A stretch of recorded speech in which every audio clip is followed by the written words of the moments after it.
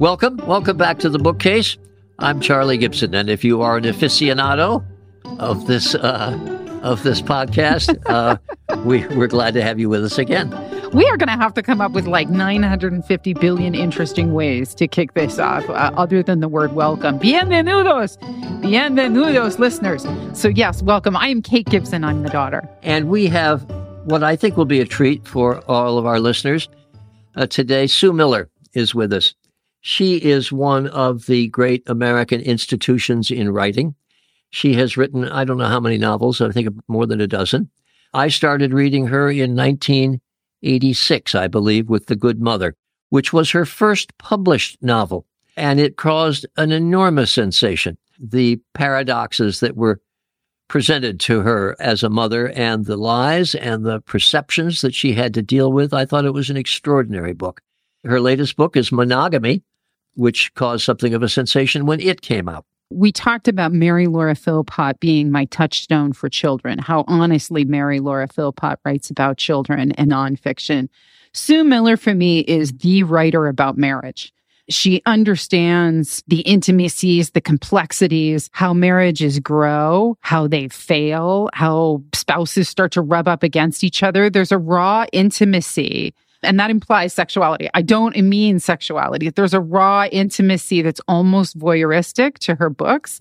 And I felt that very much after reading The Good Mother, which was my first Sue Miller book. After I read it, I thought, boy, there were some conversations that I wasn't supposed to have witnessed there. Like I almost felt vaguely dirty witnessing some of the very private conversations that go on amongst ex-husband and wife, boyfriend and girlfriend, her character exploration and the way her characters relate to one another within the institution of marriage and within nuclear families is really complex and beautiful.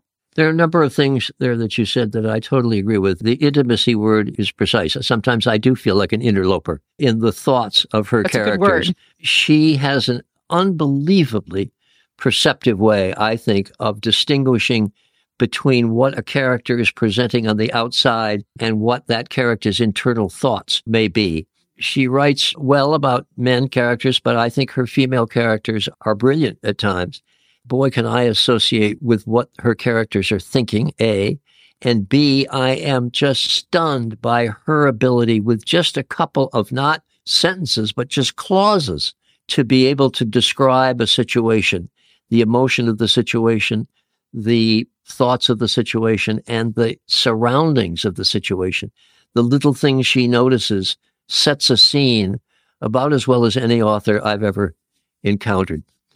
I think with a few others who have female writers who are writing, I think she stands with the best. I think she does too. You know, we've talked about there's no one way. There's no one way to write a book. There's no one way to do a podcast. Sue Miller's thesis, I think, is there's no one way to do a marriage. I mean, there's even discussions of open marriages and wives who are friends with ex-wives. And like, there's no one size fits all for marriage. And you're right that there is a great contrast between what's outside and what's inside. I think a great demonstration of that is my personal favorite Sue Miller book, The Lakeshore Limited.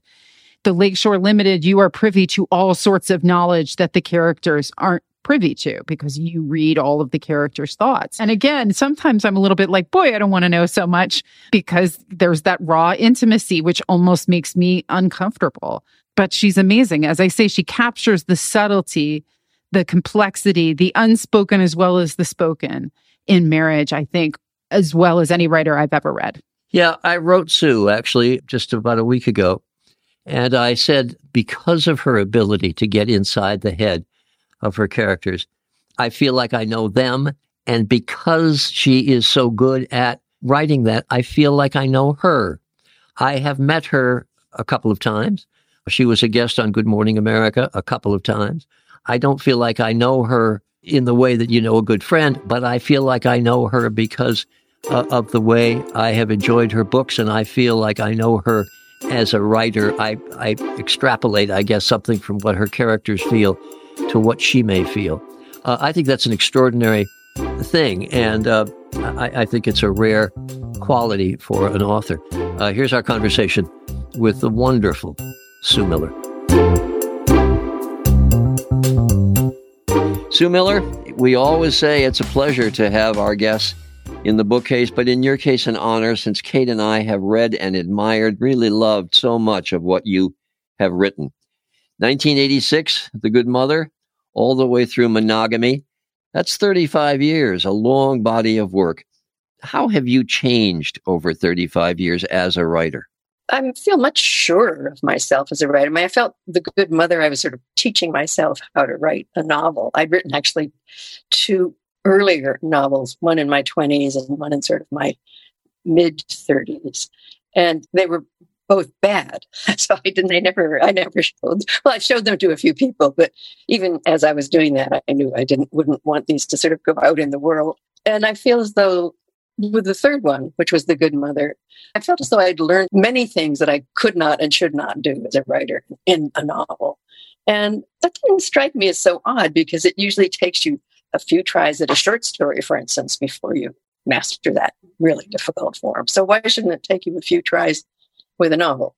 I said to myself after like 4 or 5 years doing this, why shouldn't it? But I did feel that I was slowly instructing myself. And I feel as though that's gone on in one way or another, that I've learned to get better as a writer. So when you go back and you read Good Mother and then maybe read Monogamy, can you say after these years that you are a better writer? I think I would, yeah. I don't say that about all of the books I've written. I think some of them hold up to compare well with Monogamy. But I certainly felt the earlier novels that I'd written sort of were vague and gossamer thin, a small idea stretched out to make a novel to last enough pages. So where does it start for you? I've heard you describe your work as character-driven. So does it start with a character you want to share with your readers, or does it start with a story you want to tell? It just starts with a sort of idea, usually. For instance, the second novel I wrote was called Family Pictures, and the second novel that I published was called Family Pictures. And my idea in that one was to have, I'd felt so enclosed by the end of The Good Mothers in the first person. So you're sort of stuck in the brain of that person when you do first person. You can't have any perceptions that aren't hers. She's in charge of things in a certain way, although I was in charge of her. So I felt very much that for several reasons, I didn't want to do something that was like that. I felt as though first, my publishers would have probably liked me to do something that was rather like that, because I think they liked how well that sold and they liked it too. And I was just determined not to be sort of imprisoned in a certain mode of fiction or something like that. So that was just as different as it could have been from The Good Mother, which had a trial at the center of it. And I've sort of proceeded that way, wanting to be talking about something different with each book, and often as a result of that, or in connection with it, to try to structure it very differently. Like there's a book called The Lakeshore Limited, which has a long passage about each of the characters, 4 characters. You see them, you get to know them, and then you see some of the events of the novel from several different perspectives, and not at the same time, but as you meet this character and then you meet this character as they interact to some degree. And that was really interesting and fun for me to do. Lakeshore Limited, which by the way is my favorite. Not that I should have a favorite, but it is my favorite. Oh. You seem to have a real intimate knowledge of your characters in your books. How do you get to know your characters before you start to write? I make a lot of notes. I write in longhand for the whole book. And I sort of stop actually in the middle of some passage and just make some notes now about what this, maybe he could be doing this instead of this thing they're doing here. And they're just things that I feel would be, it might be better for the novel, but I also feel would be more likely for that character to do. I try to imagine them as deeply as I can. That's really all it is, trying to understand why they might feel and behave the way they do. And even there's a character who's a murderer in another one of my novels. And I gave him the best shot I could in terms of his explaining himself to another character, his having made his life around trying to atone in some sense or another for this quite terrible thing he did as a very young man, very wounded young man. But I wanted to understand him. I thought that was really interesting. All I do is sit here in this room the rest of the time. Am I correct? Are you describing Eli in While I Was Gone? Yeah, exactly. I was sympathetic with him. I really was. I felt he was just he was in this sort of group of very dynamic other young people. And he was sort of the scientific nerd among them in a certain way. And yet he was in love with one of them who briefly took up with him because that's what she did, essentially.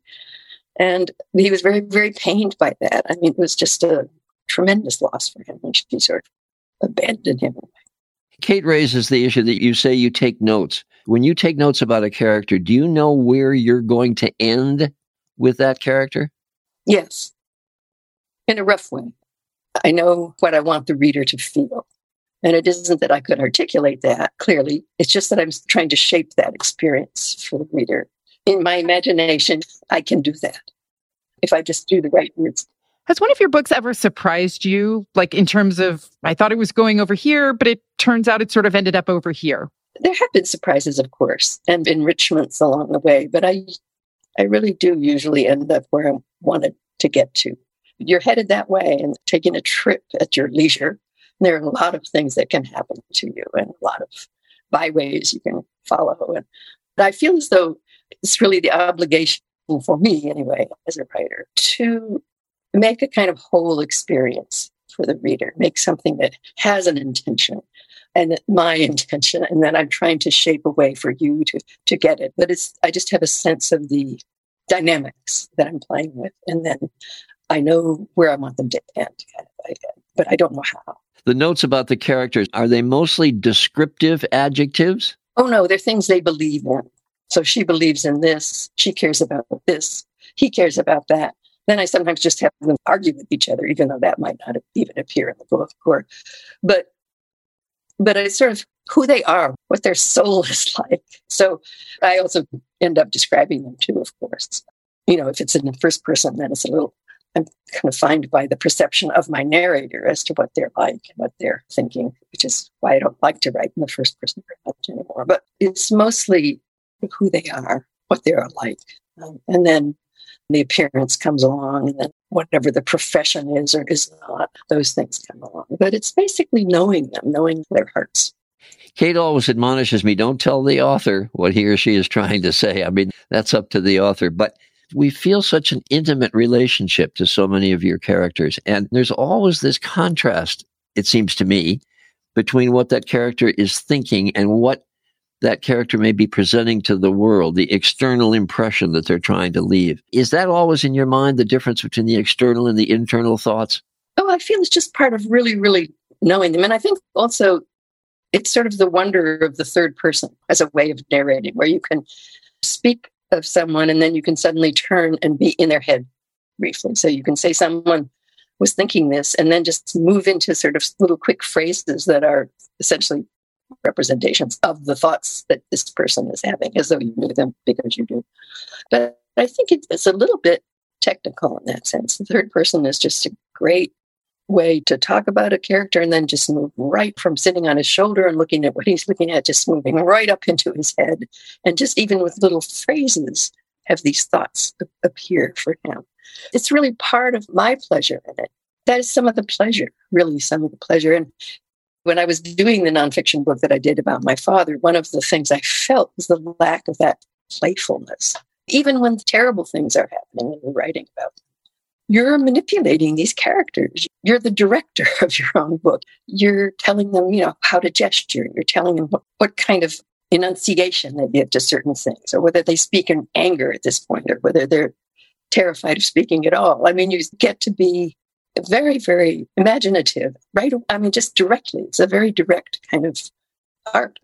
I'm sensing when you talk about your characters sort of affection. I mean, you have to speak in so many different voices, but do you have to like all of your characters? I have to care about them. Eli is the classic example. I felt for him.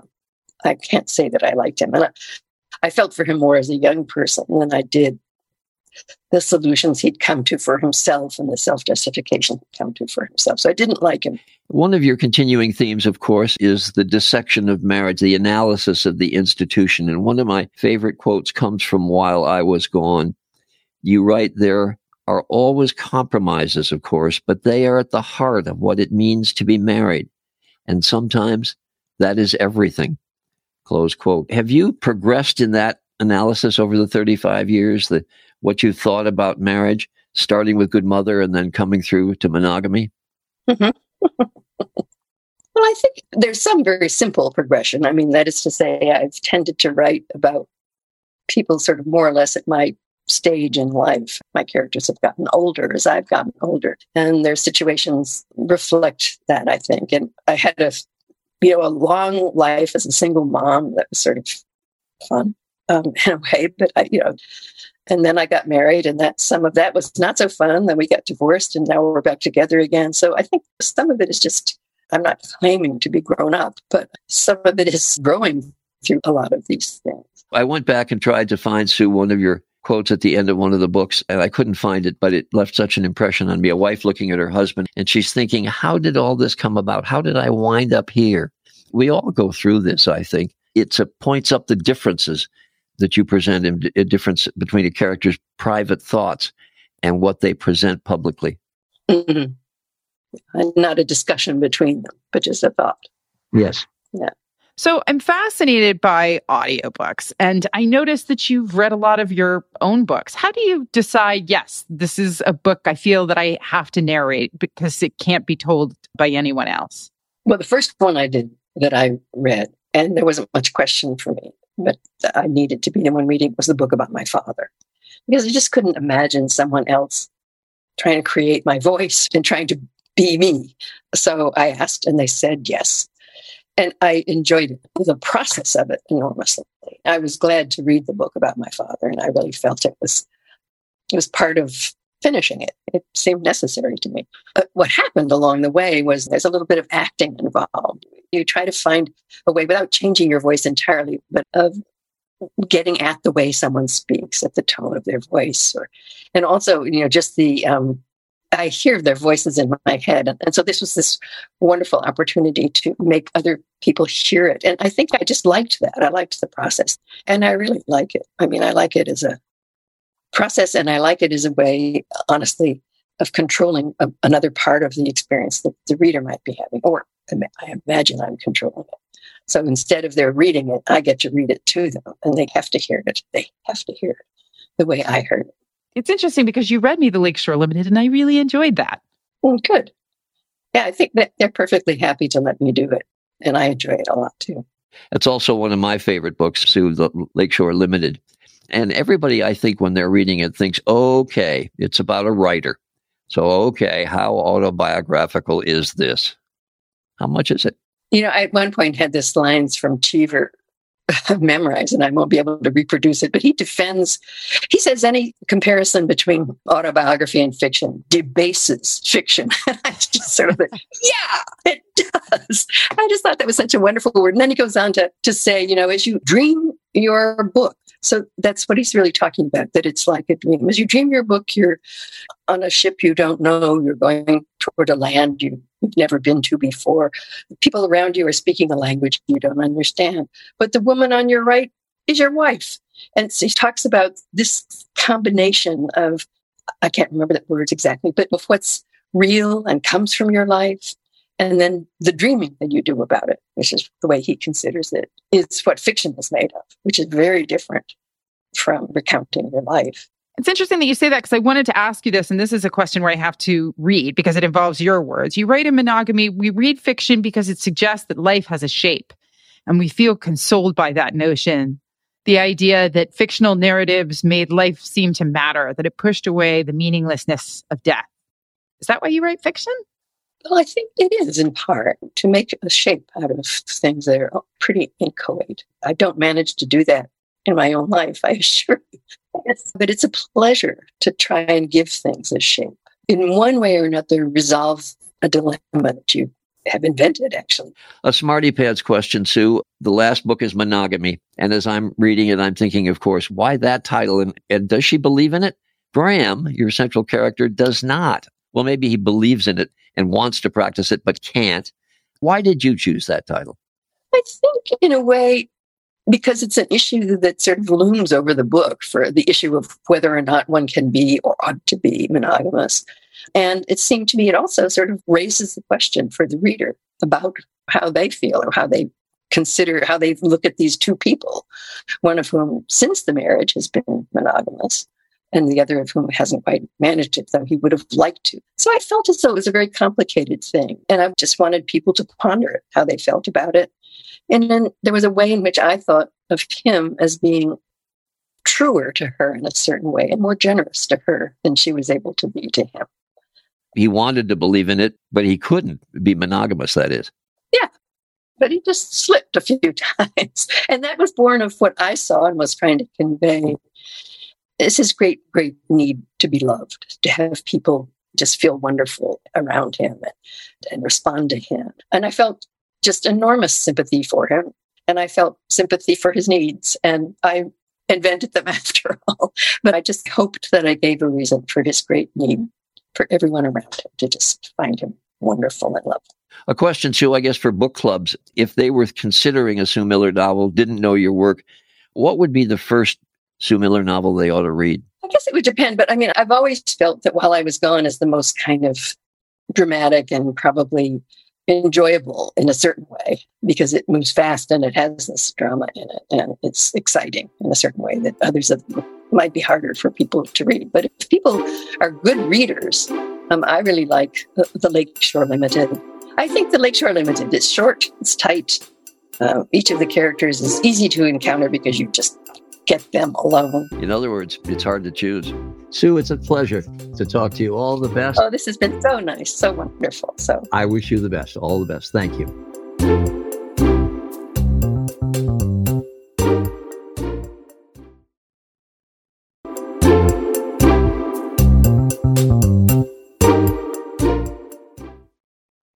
Hey, I'm Andy Mitchell, a New York Times bestselling author. And I'm Sabrina Kohlberg, a morning television producer. We're moms of toddlers and best friends of 20 years. And we both love to talk about being parents, yes, but also pop culture. So we're combining our two interests by talking to celebrities, writers, and fellow scholars of TV and movies. Cinema, really. About what we all can learn from the fictional moms we love to watch. From ABC Audio and Good Morning America, Pop Culture Moms is out now wherever you listen to podcasts.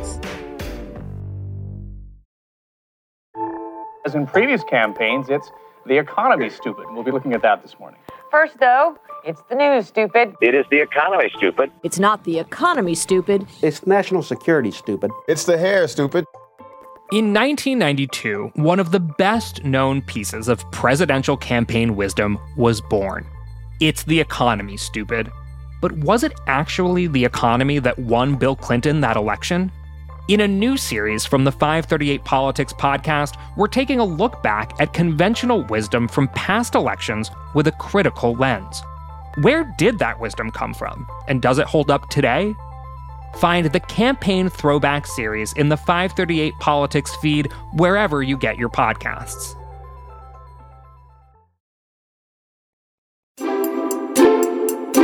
Rapid fire questions for Sue Miller. Sue, do you spend more time reading or writing? Equal. Book, e-reader, or audiobook? Book. How about the most influential book in your life? Jane Eyre. Do you write in longhand or on the computer? Longhand, and then on the computer. Is there a revered book that you have read that you wish you hadn't? I can't be fast on this. I sort of have to go back and back and back. I'm sorry. There have been a couple of books. I'm not a fan of George Eliot. So let me just say that. Middlemarch. Yeah. And that makes me really uncouth in a lot of people's eyes, I think. So, Favorite book to read to your son when he was little? really little. Sendak. Anything by Sendak. Mickey in the Night Kitchen, let's say. What book is on your bucket list? It's more like what writers, I think, in a certain way. I sort of go through these, just try to read everything. I'm reading everything by Tessa Hadley at this point, and I love her work. But I think I would like to just read more of the short stories of Tolstoy. I mean, I love Tolstoy is just an astonishment to me always. And I think his short stories are more, his novels are wonderful in parts, but I found some of them kind of, they're just, they last for a long time. But his short stories are really lovely, wonderful. Sue, do you read your reviews? I do. Do you take them to heart, or do you just think that SOB doesn't know anything? Well, it's always more pleasant to read a review when the reviewer has liked your work. And so sometimes I just sort of, I don't take them to heart. My guiltiest reading pleasure is? I don't feel guilty about anything I read. I sometimes feel sorry that I did. What a waste of time. But I don't feel guilty. And finally, Sue, a question we took from Stephen Colbert. In 5 words, what would you like the rest of your life to be? No idea, because it's an issue right now. Our conversation was Sue Miller. Katie, what'd you take away from it? I love the way, when Sue Miller says it starts with character, and I spend a lot of time getting to know my character. And then you said, so you write down what she likes or they like and they don't like. And she said, no, I write down, they believe in this. They probably don't like this. I remember learning about method acting when I was in high school. God love Bob Pridham, who was my drama teacher. He told us about method acting and about how you need to come up with decisions for your character, even though they'll never be expressed on stage. In fact, those decisions won't even matter, but it allows you to give a 360-degree view of the character you're playing in your head. I think what Sue does is method writing. She knows all 360 degrees of her character. If a motorcycle backfires, she knows which characters will jump up, which characters will not pay attention, and which characters will hit the deck. She knows, I think, her character so intimately that it allows her to put them in all kinds of situations and have them react in believable ways, in intimate ways. I just love the way she talked about getting to know her characters and how long she does that and how important it is to her process. I must admit, in reading her books, I never look at the clock and think I've already been reading for an hour and I'm getting sleepy. She draws me in and she keeps me in. I was very interested in what Julia Glass, who we talked to a couple of weeks ago, said when she once was on a dais and speaking to a crowd as the warm-up act for Sue Miller. And she said Sue made the remark that all of her characters she looks at as her employees, which I thought was a really interesting way to think about your characters. And I get the feeling, as we talked about, that those characters come alive in her mind and she begins to be even more fascinated with them than just the notes that she's taken about them. And the other thing that I really interested in Eli in While I Was Gone is somebody who has killed somebody else. And she said, well, I wanted to give him a fair shot. I think that's a really nice way. I wanted to make him as understandable as I could. I'm paraphrasing her, but I think she does that so well with her characters. I think she does too. And even one of my favorite books of Sue, and you're right, she does have a dozen. The Senator's Wife, The World Below, The Distinguished Guest, Lakeshore Limited, The Arsonist, While I Was Gone. Also, she's written a book of short stories called Inventing the Abbotts and Other Stories. And it's one of my favorite Sue Miller books. And I had no idea that she would be that talented at writing short stories. The idea that she can still create that intimacy between her readers and her characters without having 400 pages to do it, I think also speaks to her immense talent. I loved Inventing the Abbotts. I thought it was, again, very intimate short stories that were really interesting character portraits. Yeah, that's interesting. You said, I hope Sue doesn't take offense. It was not my favorite. Really? Yeah, because I always feel she does so much better in my mind. And this is not, I'm not a critic, so I shouldn't do this. When she can develop a character over those 400 pages, I like her writing better, which is not to say I didn't like Inventing the Abbotts. I did.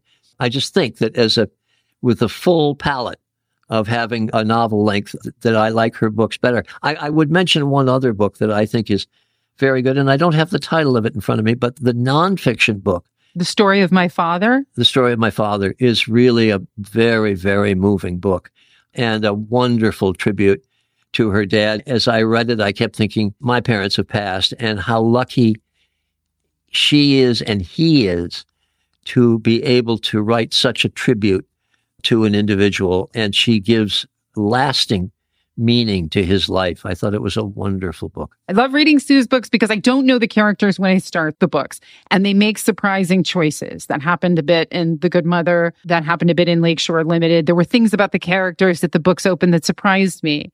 And yet I knew that by the end of the book, I was going to understand completely why they made those choices at the outset, because Sue gives me such an incredible 360-degree view of the person that I feel like I know them almost as well as she does by the end of the book. And that comes back to the word intimate. You do feel so intimately involved with them. Well enough, which obviously is the case.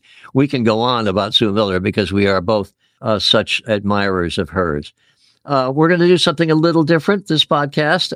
When we first started this, we got a call from somebody whose name is Zibby Owens, and she has her own podcast on the subject of books called Moms Don't Have Time to Read. It's a great title. It's called Moms Don't Have Time to Read, which I just love, and paints a very evocative picture of who Zibby is. Well, I felt it was a little sexist, frankly. Are you leaving me out? But she makes the point that it's for all people. The amount of work Kate and I put into this, not to pat ourselves on the back, but we put in an enormous amount of work to produce one of these each week. She does it every day. Every day. I get a life. Anyway, she called us. She called us and said, "Welcome to the neighborhood. I'd love to appear on your podcast. Would you appear on mine?" And we said, "Well, of course, we'd love to." So we talked to her just the other day. Zibby Owens. Zibby being short, obviously, for Elizabeth. Here's our conversation. We welcome Zibby Owens to the bookcase, who contacted us right after we premiered. It was so nice of her. We looked at it as sort of a neighbor coming over with some cake in our virtual neighborhood. And we're so thankful to be welcomed into the neighborhood. Zibby is the host of the award-winning podcast, Moms Don't Have Time to Read, which has been around for 4 years and has a little over 1,200 episodes. It's over 1,300 now at this point. But yes, I do it every day. So 7 days a week.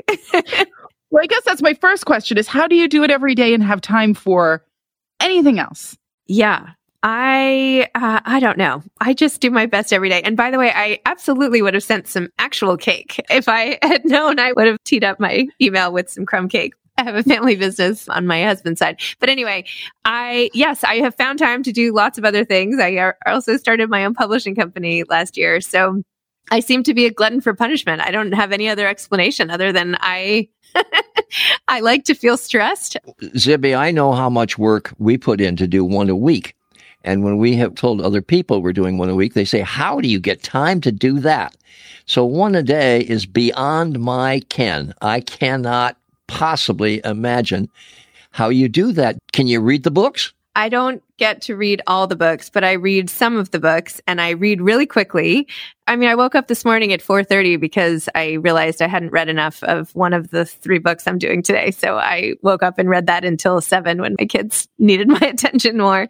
I do my best, but I don't get to everything. But there's so much I love to hear from the authors anyway. So some episodes end up being more deep dive into the book, and some are more about childhood. Some are more about process. Some are more about publishing itself or writing, marketing. But I think that also makes it interesting, because if every episode was a deep dive into the book, maybe it wouldn't be as varied and interesting, or maybe I'm just fooling myself. But anyway, this is what I've done. You know, as somebody who was also a mom during the pandemic and who came to hold the time that Mo Willems would come out with his daily podcast, his daily release of things to do with kids as sacrosanct. And I was so thankful to Mo Willems that he gave me something to do every day with my kids. So I'm sure so many of your listeners were thankful that you released every day, because like most of us, you felt like time was melting plastic. Yes. I think it was also my own escape. I have 4 kids, and I feel like when I was like, bye-bye, I have to do my job with the door closed right here. I mean, there were some perks for me too. My husband would help with the kids. I also did a daily Instagram live show during the pandemic every day at 11, where I interviewed 4 authors live for 10 minutes. I know, and I started a book club, and I started this online publication where authors would write their own essays. Yeah, it was a little bit nuts, but it did provide me with an escape. My husband's mother and grandmother both passed away from COVID within the first couple of months, and his mother was sick for 6 weeks, and we were in charge of her care remotely. It was horrendous, just totally traumatic. So honestly, having this to dive into was something incredibly helpful and healing for me. Well, you must be married to a saint if you can get that much free time to do all the things that you're doing. And then I read that you've got a book out, Bookends, your own memoir, and you're going on a book tour. Are you going to be able to keep up the schedule on a book tour? That has been harder.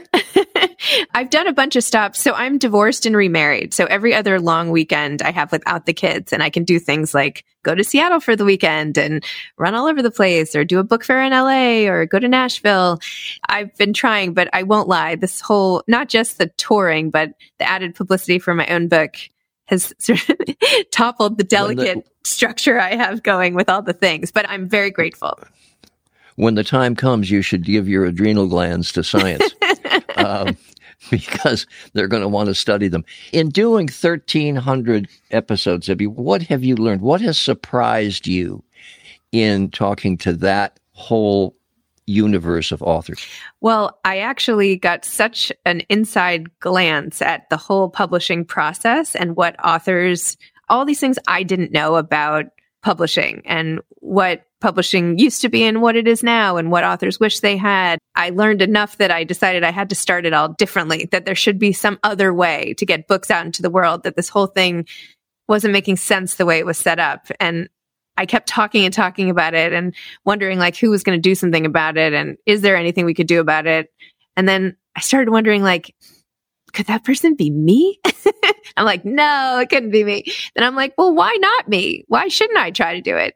So I had to psych myself up for over a year. And then finally I was like, okay, well, I'm going to use everything that I didn't know about authors and publishing and the whole process and the effects of consolidation in the industry and budget cuts and all these different things. Like, what would I do if I was going to structure a publishing company? And I had my own books coming out along the way. I did have bookends, but I also did a children's book and 2 anthologies. So I got to see from the author side what I wish were different too. So that's what ended up making me start my publishing company, which honestly takes up most of the time. I've also learned that I think maybe 90% of authors have anxiety disorders, perhaps undiagnosed. But I'm going to diagnose them as someone who has an anxiety disorder, that I have like totally found my people, because a whole group of people who operate with what if as the sort of the guiding question. I get it. I ask that 100 times a day. Well, what if I do that? What if she does that? What if I go here? Moms don't have time to read books.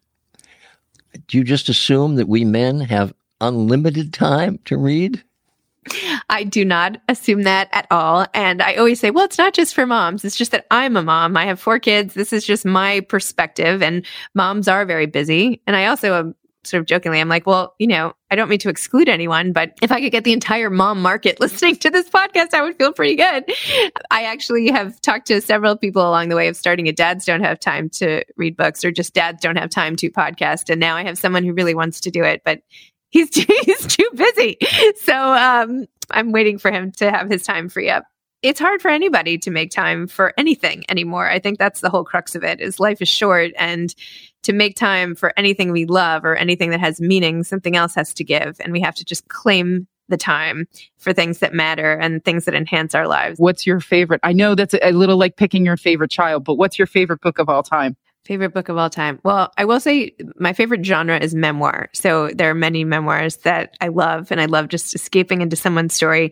I usually say my favorite memoir is Dani Shapiro's Slow Motion, because it's the first one I really read and connected with. And it set off my love of all these other books, including later books of hers like Inheritance and Hourglass and all of her other books. But yeah, that really set me off on the track of connecting through story one-on-one. What do you do when you have an interview that's just a dud? I'm hoping you're not thinking that about me. No, we're looking for advice. We're the new kids on the block, so we're looking for Yeah, we're looking for advice. We haven't had one yet, but we fully anticipate that we will. So sometimes the energy combination is just not perfect. What I've started doing is, if I can't find something that excites the person I'm interviewing, if it's not the book, I go off books, right? If we've gone through the book and I can tell they're bored talking about their book, or they don't want to discuss writing or whatever, then sometimes I'm just like, okay, so like, what'd you have for breakfast? Or what'd you do last night? What do you like to do for fun? Like, let's forget about the stuff we should be talking to. And I just talk to them like we're at a dinner party or stuck in an elevator or whatever. Like, what would I say to this person? I'm always just trying to figure out, like, who is this person? Like, what information do I need so I have more of a sense of it? So sometimes I want to know where they grew up or I want to know about their siblings, or I'm just trying to like get a sense. But sometimes even that doesn't work. And if it's really not that great, I just end it early.